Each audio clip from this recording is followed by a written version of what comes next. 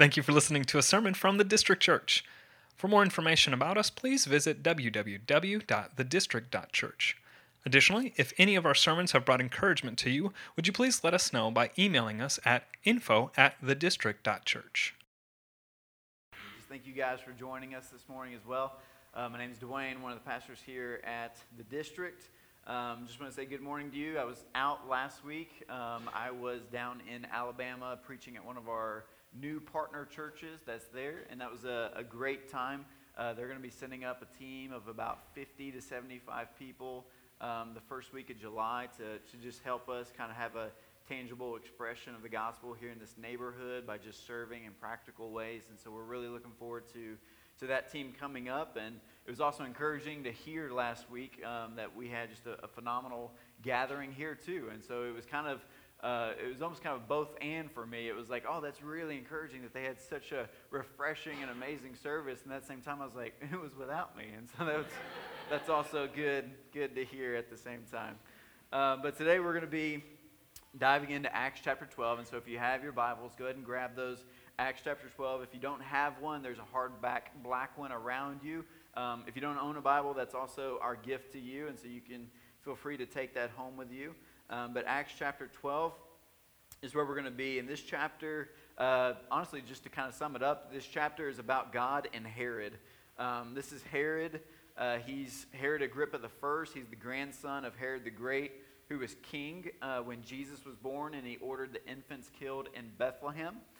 He was brought up in Rome and made king in Judea and the surrounding territories by Gaius the emperor. And so we are going to be looking at just the collision of Herod's will and agenda and also God's will and agenda, and ultimately just kind of seek to make sense of this thing, of what's going on in this story, and why Luke, as he's writing the book of Acts and as he's seeing the gospel advancement and the gospel movement begin to spread, and as we're going to jump into next week in Acts chapter 13, we start to see how the church ultimately moves their center of operations from Jerusalem to Antioch, and how Antioch now kind of becomes just this missional hub where they're just sending people out in order to continue to spread the gospel. And so we'll actually look at that next week, which really is kind of the springboard into the three missionary journeys of the Apostle Paul. And so there's all this expansion of the gospel happening. There's all this movement of the gospel. There's this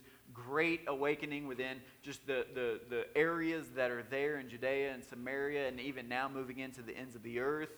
And we're seeing God do a lot of amazing things. And then Luke kind of just nestles in chapter 12 right in the middle of this, that has to do with one of the first apostles being killed. We've had Stephen as a martyr, and now we're seeing one of the apostles, James, the brother of John, being murdered, and then Peter being arrested. And so we're just kind of looking at this and saying, like, God, what are you doing in the midst of this great expansion of the kingdom? And one thing I want to do too, I want to mention this to you guys. When we go through this message and when we open up the Word of God, there's going to be things that I say that are very similar of things that you've already heard me say. And the reason why I'm bringing this up is because what I don't want, and I want to keep pressing this, is I don't want us to play church. Like, I don't want us to come in and week out and just hear a message, and that's great, that's awesome, that was yes and amen. We believe that truth, but then we leave and we move on, and we don't think about it anymore. We don't seek understanding in the truth that we just heard. We just assume it, or we just agree to it, but yet it really doesn't actually jump into our heart and our soul and begin to transform us. And so I want to bring that up because Proverbs 1:5 says this: let the wise hear and increase in learning. And so I don't want us to just be people who come in and hear. I want us to be wise people who come in to seek an increasing of understanding. It also goes on in Proverbs 1:5 to say, and the one who understands obtains guidance. And so not only are we coming in to hear and hope that we're seeking understanding, but once we seek understanding, we're then also looking for guidance to now do with that understanding that we've just learned. And so my prayer for us as a church is knowing that I'm a young 31-year-old figuring this thing out at the same time, my prayer is that you would open up your lives to not only hear what God has to say, but also to pray that 40 minutes from now, you have a greater understanding of what He's doing, that then also allows you, when we leave from this place, to begin seeking out relationships that help you produce guidance on now what to do with what we understand. How do we actually apply it to our lives so that we are being transformed into the image of Christ, so that we are growing from one degree of glory to the next. And so that's my hope for us, is that we're constantly on this growth, that we're constantly moving towards Christ rather than stagnant and just having yes and amens here and there on what He's doing and this and that, but that He's actually working within us. So that's my prayer, and I want to pray that before we jump into Acts chapter 12. God, we come to You this morning. We thank You. We thank You that we can gather and have this opportunity to come together as a people from different backgrounds, from different cultures, from different socioeconomic statuses. We're all over the map in here. But yet we can come in here and we can open up Your Word, and we can let Your Spirit transform us to be of one accord, to be solely focused on You and only You, to be able to lay at Your feet our anxieties that we have every single day, to be able to lay at Your feet the stresses that we're dealing with constantly, whether that's with family or jobs or relationships. We're able to come in and lay those things down because we know that we have a God who is governing those things. We have a God who is sovereign over those things. We have a God who is orchestrating and working out all things for the good of those who love Him, are called according to His purpose. And so, Father, we're praying that You do that in this place, that Your Holy Spirit, who comes in to guide us in understanding the truth, and then who also is then guiding us to be able to understand what we then do with that. Father, would You orchestrate that and move that within our hearts and our minds and our souls this morning? First, in Jesus' name we pray. Amen. All right, Acts chapter 12. And we're going to be covering all of chapter 12 today, so buckle up. We're going to begin in verse 1. And I'm just going to read through, and as I read through, I'll pause at different times and teach on it. It says, about that time, Herod the king laid violent hands on some who belonged to the church. He killed James, the brother of John, with the sword. And when he saw that it pleased the Jews, he proceeded to arrest Peter also. This was during the days of unleavened bread.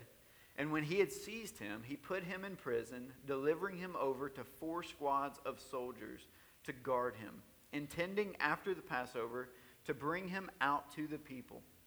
So Peter was kept in prison, but earnest prayer for him was made to God by the church. So the first thing that jumps out to me when reading this part of the passage is the 4 squads. Like, why 4 squads? He's a fisherman.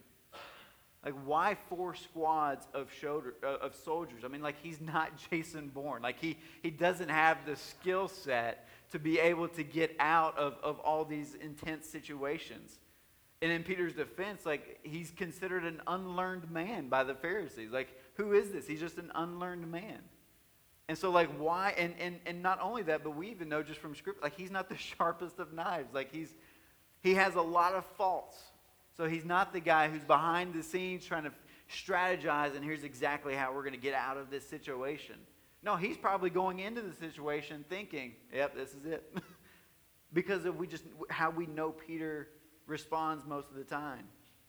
But if you're following us, and as you've been kind of looking through a lot of Acts, here's the reason for the 4 squads is you can't seem to keep these guys in prison. You just can't seem to keep them there. This isn't the first time Peter's been in prison. This is the 3rd time that he's been in prison.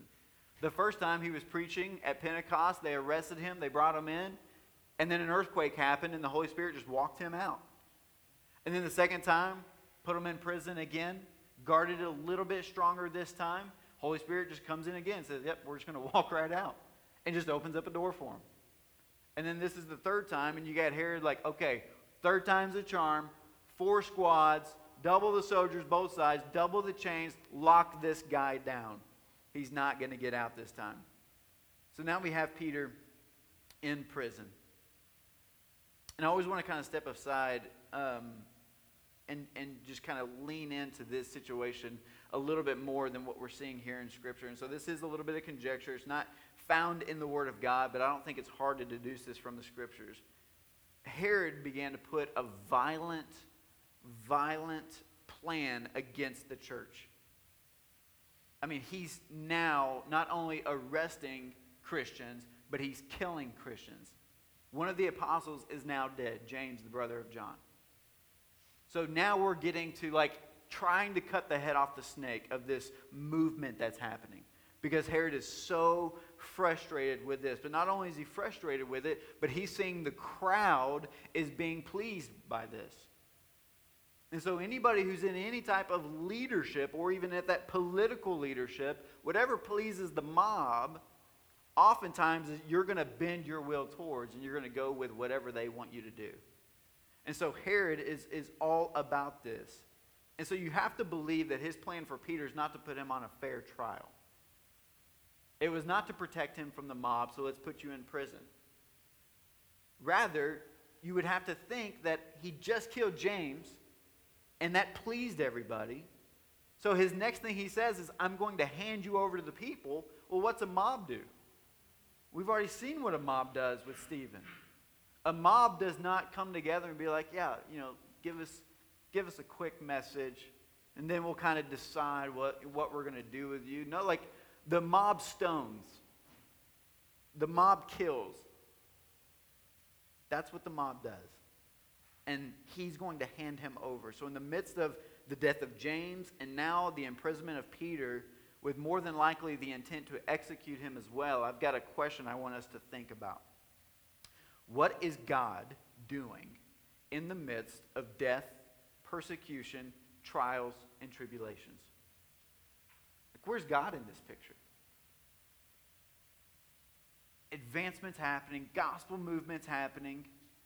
He's already appointed and put these guys in place to lead his church. And now that his church is advancing in what God wants to happen, why are they now being killed and put in prison? What's God doing in this? Here are two things I want to pull out of this text that I think become important for us to walk in the vibrancy and just vitality that I believe God has for us in Jesus. And here's the first thing. Despite all the beauty in the world and all the life in the world and all the blessing that comes from being alive, the world will at times look chaotic. It's going to look chaotic. It's going to look out of control. There's going to be heartbreak. There's going to be loss. There's going to be suffering. And it feels like those circumstances that are happening do not jive well with a God that we would view to be good. This is going to be a collision course that we're going to face if you haven't already faced it in your life. God, you say you're good, but yet I'm dealing with death and persecution and heartache and loss and suffering. And that does not feel like what you say you are.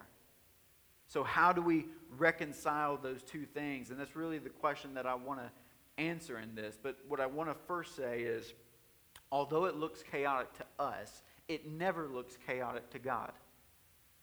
It never looks chaotic to God. He's never up in heaven looking down saying, oh no, what do I do next? I wasn't expecting that to happen.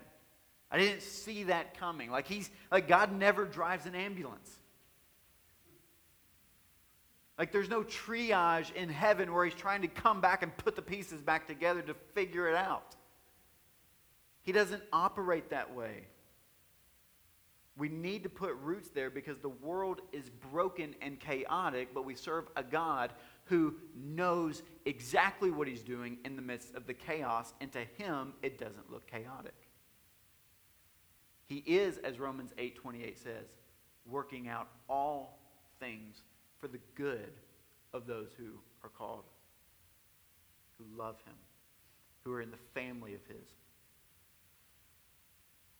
So how does, because that's perplexing to me when I think about that. Back in July, I attended the funeral of a 2-year-old. He's the son of one of my church planting friends here in Indianapolis. Planted a church on the south side of town. 4th of July, they're having a church-wide party, and his 2-year-old son drowns. Like, in that moment, God, what are you doing? What are you doing? And as I've been able to meet with Jason Hampton over the last several months, he just keeps talking to me about these stories. The stories he's telling me about, Haddon was his name. Where just Haddon was just this joyful, happy, vibrant kid. They nicknamed him Happy Hattie. Haddon was the youngest of 5 children and was just adored by his older siblings. And so as I'm talking with him, trying to reconcile these things, these perplexities that are involved, like, I'm thinking, Lord, you have this full of life, happy, vibrant 2-year-old who has a lot of life ahead of him, who just brings joy to those around him.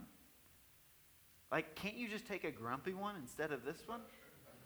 Like, that's the perplexities that I'm thinking, like, it's a win-win. Like, just take a grumpy one. They get glory. There's nothing to complain about there. Why take a young 2-year-old full of life with a lot of life ahead of him? But God looks at the situation, and to him it's not chaotic. He looks at the situation, and as he's writing the story, and as he's moving in the midst of the story, and as I was sharing with Jason at the funeral, I said the reason why Christians can have joy, not happiness, but joy on a day like that, was that we believe that God is sovereign over all things, including the day of death, and that he's good and beautiful in that governance. Which means God is working thousands of things in the heart of Jason that he does not see clearly right now, but that he will in glory. And when he looks back on that moment, Jason would not rewrite the story. So don't despise the dark days. Don't despise them. God's working out so many components and relationships and things that force us to be dependent upon him as he is sovereign and to surrender our ideology of what we think is the good life. That as we surrender those things and we actually hand it over to him, and as he continues to develop us, what we ultimately receive and is produced out of us is a greater, unshakable joy in those moments than what we would have ever received in comfort, ease, and popularity. It's just the truth. And so as we look at the situation with James and Peter being imprisoned, God did not, he's not the author of evil when it comes to beheading James. But God is working and governing and sovereign over that entire situation to see his glory spread over the earth in order for people to come to know him in relationship so that they would receive the utmost joy that is theirs in Christ. Now, I wish I could go more in depth to explain why, because essentially, is this not like one of the questions that's so often asked of our world, is why do bad things happen to good people, essentially? And I just, the only thing I can say is I don't know. Because I'm 31. And I'm not God. I have, based on society, like I have somewhat of an education. I read, I study, I listen to lectures, podcasts, whatever. Like, I'm one of those weird guys who in one day could sit through like 8 different sessions of 45-minute to an hour-long sermons and like drinking from a fire hose, and I love it. But I'm 31. I'm small and sad compared to the Alpha and the Omega. Like there's a way in which he is viewing all things that's different than the way in which I'm viewing all things. And I even like to look at that via the lens of me and Ezra. Ezra, as a 3-year-old, has a view of life in which he thinks it should operate. He has an opinion on what he should eat for breakfast in the morning. He has an opinion on when he thinks he should be able to go to sleep or not go to sleep. He has an opinion on when he thinks he should leave a birthday party last night. But he sees it through the lens of a 3-year-old, where I'm seeing it through the lens of, hey buddy, if you don't have sleep, it's going to go very bad for you. And if you only eat chocolate and fruit snacks for breakfast, that's going to go bad for you. Like we've got to we've got to be able to get at this place where what's going on in our life, God knows better. It's as simple as that. He knows better. And so we need to go to him and seek him out as we're seeing these complexities and perplexing moments in our lives. So despite all these beautiful advances of the gospel, miraculous things going on, there's also heartbreak that the church is experiencing. One of the apostles is now dead. God is still sovereign, reign of the universe. So let's look at how he saves Peter, because he does. He didn't save James, but he does save Peter. He's not playing favorites here. He's just acting and moving in the way that he sees is working out all things for the good of his people. Verse 6. Now when Herod was about to bring him out on that very night, Peter was sleeping between 2 soldiers bound with 2 chains. And sentries before the door were guarding the prison. And behold, an angel of the Lord stood next to him, and a light shone in the cell. He struck Peter on the side and woke him, saying, "Get up quickly." And the chains fell off his hands. And the angel said to him, "Dress yourself and put on your sandals." And he did so. And he said to him, "Wrap your cloak around you and follow me." And he went out and followed him. He did not know that what was being done by the angel was real, but thought he was seeing a vision. When they had passed the first and the second guard, they came to the iron gate leading into the city, and it opened for them of its own accord. And they went out and went along one street, and immediately the angel left him. When Peter came to himself, he said, "Now I am sure that the Lord has sent his angel and rescued me from the hand of Herod and from all that the Jewish people were expecting." One thing I love, and this is a small point in here, I love that as Peter is being saved by the angel here, by the Lord, he's just confused. I mean, he's just like, I'm not sure if this is happening, but I'm going for it. Like, let's just keep this thing going. Like, if this is a dream, I'm loving this dream. It's going to be bad when I wake up, but I'm loving the dream. So let's stay there. Don't pinch me. Like this is Peter. I'm confused in the moment.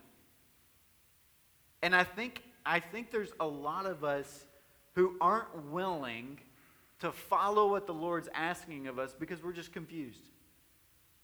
We don't have all the answers yet. We don't have the clear picture yet. We don't have the X, Y, and Z listed out of how this is going to work out for me. Okay, God, I know you want me to take this position, or I know you want me to marry this person, or I know you want me to have, these X amount of kids, or whatever it looks like. Lord, I'm just not sure. I'm a little confused in this. I'm not sure if I should follow you here. I'm not sure if this person who you've placed in my path in relationship to be able to engage them with the gospel conversation. I'm still kind of confused on where they're at. Are they going to think less of me? Are they going to, hurl insults at me? Or is this going to sever our relationship, our friendship? Like, I'm a little confused by it, Lord, so maybe I shouldn't until I know for sure. And so I just love the fact that Peter, in his confusion, thinking it's just another vision, is just, I'm going to go along with the ride. And so I just think we need to take some more risks and just go along with the ride and see what happens. God's truly sovereign and protect. If we start going along with it and he doesn't want us to go along with it, then he'll move. I think we just need to not wait for it to be crystal clear. Because what is crystal clear is for him just to tell us to trust him. Just to trust him in the moment.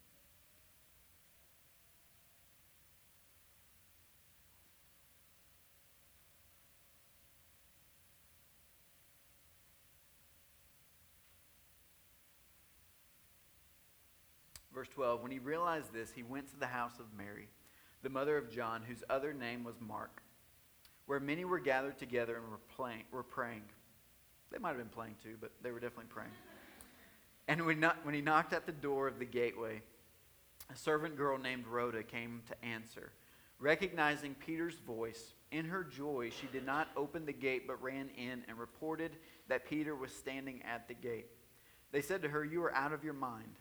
But she kept insisting that it was so, and they kept saying, "It is his angel." But Peter continued knocking, and when they opened, they saw him and were amazed. But motioning to them with his hand to be silent, he described to them how the Lord had brought him out of the prison. And he said, "Tell these things to James and to the brothers." Then he departed and went to another place.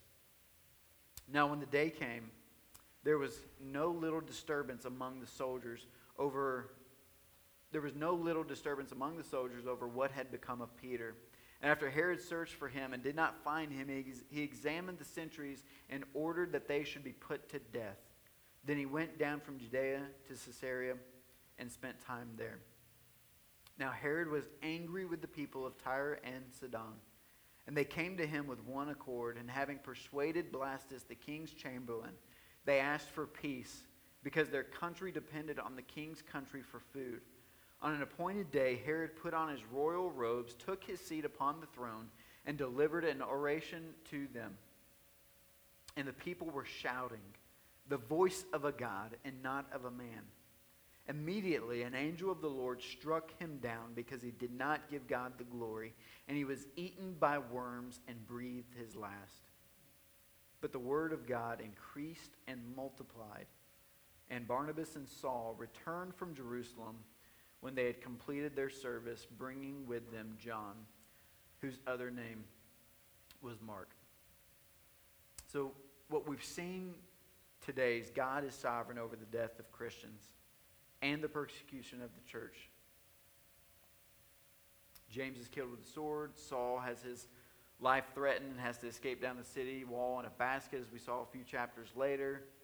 Peter just getting arrested. These are real men, many of them with real families. That's also not conjecture. We know Peter has a mother-in-law and a mother and a family. I mean, these are people that God is using who are in difficult situations, life-threatening situations, and we're seeing that God is sovereign over all of their safety. But not only just their safety, but their mission. Even if that mission actually ends up them being put to death. That we ultimately know is the case of Peter, who will be crucified upside down one day. I mean, not a very popular sermon, right? Like, follow Jesus. You might get persecuted and put to death. But what we're seeing played out in this is that God is active. And that He's moving. And that He's providing them exactly what they need in those moments. That He's giving them the hope that they're holding on to when they're not able to hold on to their own strength. They're not able to hold on to their own intellect. They're not able to hold on to the government coming to help them. And so what I see in this kind of battle between God having a mission and installing apostles and deacons to spread the gospel and seeing the church multiply. And then you have Herod coming in and with his own authority and with his own letters and with his own government trying to thwart that and trying to kill that and trying to destroy what God is ultimately doing. We see this clash come into it. And what we can see is that the mission of God to declare the work of Jesus to the ends of the earth cannot be stopped, regardless of foe. Like, the reason why Luke puts Herod into this story to give this description is ultimately to say that if you oppose Jesus, you lose. And if you stand with Jesus, you win. And like, let's just talk about some of the governments here. Like, can we just agree that Rome's pretty legit? Like, has anyone been to Rome in here? Okay. I haven't either, so. But in Rome, you have Rome that ruled for 1,500 years. 1,500 years. Roman Empire. I mean, like, that makes our little 220-year kind of experiment of America look very sad in comparison. Like, it makes it look like a little craft project that the 3-year-olds are doing right now compared to the Roman Empire. They spanned from India all the way to England, a spread of 1,500 years. They comprise of a fourth of the known population of the world. I mean, like, they're pretty legit. Like, they still have roads 2,000 years ago that were built that they still drive on today. And we can't figure out the pothole situation in the wintertime. Like, we changed 6 tires last year because of just cars hitting potholes. Like, I swear, like, there's going to be someone who just drives their car into a pothole and just we never see them again. We can't figure it out. Like, literally every 10 years we're having to repave the roads that we have already paved. But like, Rome has this thing figured out. And so you have the Roman Empire against this small little thing that they're calling the way. I mean, you would believe, like, if anybody in all of history had the power to be able to snuff something out, this thing would have ended within a few months. Go to the leaders, cut it off at the head, persecute them all, put them on display. I mean, they were burning and torturing Christians by the thousands, and they were putting them, it would be like us taking Christians down to the Circle Center of Indianapolis and just putting them on stakes all the way around it and just burning them and say, does anyone else want to join this? Because this is legal for us to do this. It wasn't until 350 that Christianity became legal in the Roman Empire. And that was only because, as it continued to expand, that there were now over 350 million Christians within the Roman Empire, comprising of 51.3%. And as I said a couple of weeks ago, like, if you're an emperor, and now the majority of your Roman Empire is Christian, again, they don't do 4-year terms to vote on who's going to become the next guy. You either get stabbed in the back by your friend or you die in old age to get replaced. So if the majority is now Christian, then Constantine in 351 is going to now legalize Christianity in the Roman Empire. I pray it was because he became a Christian, but history doesn't say that.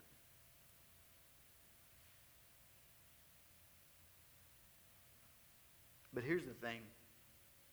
I think you and I are in far greater spiritual danger than any of our brothers and sisters who are in difficult places overseas. I just really do. Like, when you look at Scripture, the gospel thrives in persecution, in death, in trials, in tribulations. It thrives. The greatest expansion. If you actually look at the Roman Empire and you look at the expansion of Christianity, after it became legalized, it started to die off. It started to slow down. Because now it was no longer a threat of someone coming and dragging us out and persecuting us. No longer do we have to really depend on God to be able to come in and walk us out of prison. Now we can just have this Christianity with comfort, ease, and whatever thermostat temperature we want set in the room, or whatever kind of lighting we want in the room. I mean, like, let's be honest, guys. Like, those are the things we talk about. And yeah, we'll adjust the thermostat. We've got plans to do something different with the lighting. But like, at the end of the day, like those things don't matter in the grand scheme of what God is doing in the advancement of the gospel. They don't. We feel persecuted because we drag kids up and down stairs. And I can say that because I've got a 1-year-old as well. So dragging them up and down stairs, it's not pleasurable. But this is what we think about in Western society. This is what we think about. It's honestly hard to put ourselves in a story like this because we don't receive this type of persecution. Because we're not coming into this place on a Sunday morning desperate for God to provide us encouragement and care to be able to go into tomorrow knowing that I might die because of what I believe. We're not coming into this place with that mindset. We're coming into this place, honestly, and if we could just be real for a moment, praying for God to just continue to provide more comfort and ease and popularity and status. Those are the things we pray about. And I'm not saying that God does not care about those details of our life. I am not saying that at all. I believe He does, and I believe He is making provision over our lives. But what I'm ultimately saying is, as we look at this, no detail is too large or too small for God to be sovereign over. I mean, yeah, like we are in a westernized culture, and we should not apologize for being in a Western culture. We should not apologize for being in a nation where Christianity is legal. And so we have the freedom to be able to come into a place like this and worship God. We should not apologize for that. And you should not also feel like you need to then go over to the Middle East in order to be an elite Christian, to serve God amidst persecution where you might actually be beheaded because of your faith. I'm not saying that either. But what I am saying is, and what I am praying for, is that we would just maybe change in our perspective that we have towards what we're actually dealing with on a weekly basis. That if God can be sovereign over walking Peter out of a prison in order for him to continue the mission of God, we also have to see the fact that God is sovereign over James being beheaded and not continuing the mission of God because he was called home. And yet there's hope in both. Because if you were to pull James and Peter back into a conversation, a meeting real quick and say, hey guys, who got the better end of that deal? James is saying, I went to glory. I'm sitting with Jesus on a throne. I'm ruling and I'm receiving my inheritance as a believer in Christ, co-heir with him. And he's saying, Peter, you got the short straw, man. You had to go back out and continue to be persecuted and continue to be ridiculed and continue to do this difficult ministry and have a body that's wasting away. Like James is saying, look at my glorified body that I got, man. God is sovereign over every detail. And it's specifically in the details that we view a certain way that's probably contrary to the way God views it. And so we need to relinquish our small, sad worldview of whatever it is and start asking God questions. God, what are you doing here? What should I believe about you in this situation?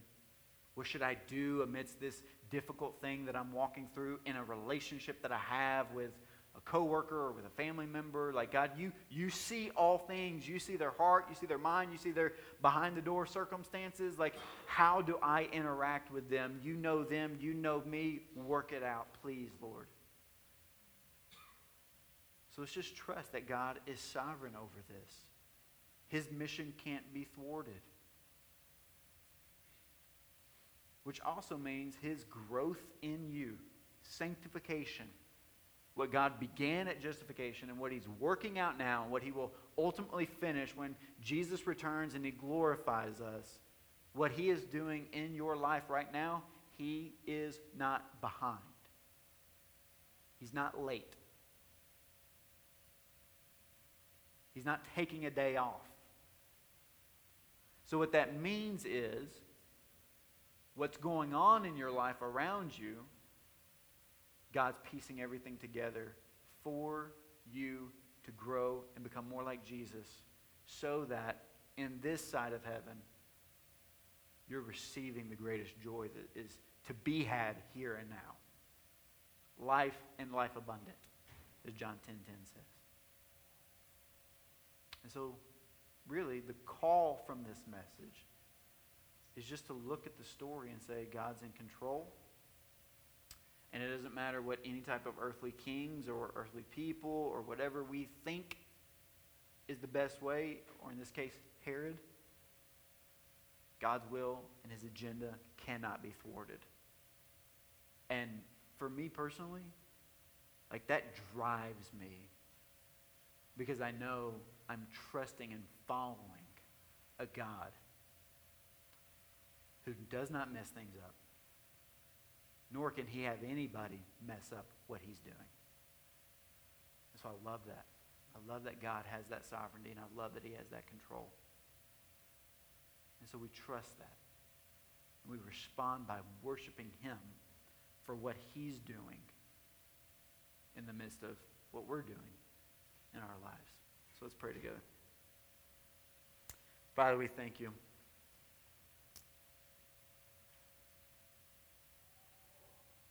We thank you for your word, that we're able to open it up and read your truth. We're able to read history of where you have stepped in and acted in a situation that seemed very dark and difficult for the first church. And because of how we saw you act, Lord, that's able to provide us greater faith and trust, knowing that even as our church continue to face different difficult situations, whether that's individually or whether that's corporately as a body, we know, Lord, that you're working out all things for the good of us. And so we trust you. We worship you for that. And we come and we lay down any anxieties we have. We lay down any stress we have. We just bring it to you, and we ask that you would give us hope and that you would give us comfort in the midst of whatever difficulties we're facing.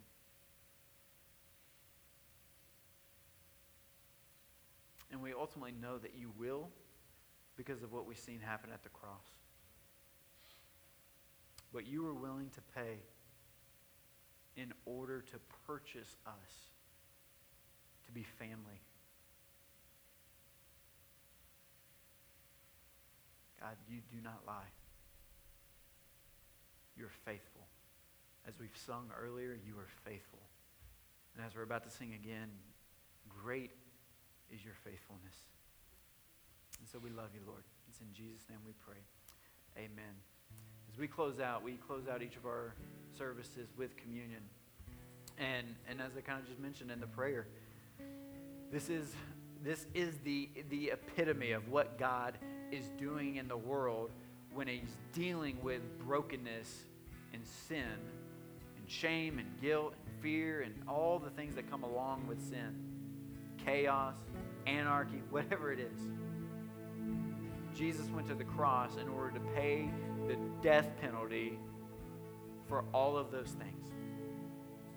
In order for God to then be able to grant to us life, resurrection, vibrancy, life abundant.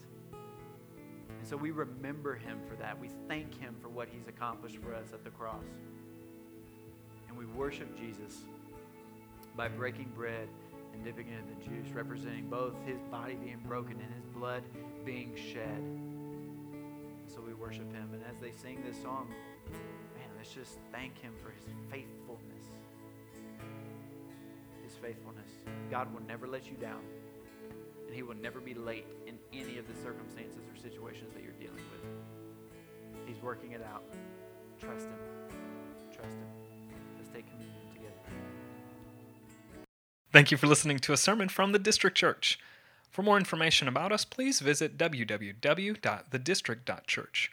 Additionally, if any of our sermons have brought encouragement to you, would you please let us know by emailing us at info@thedistrict.church.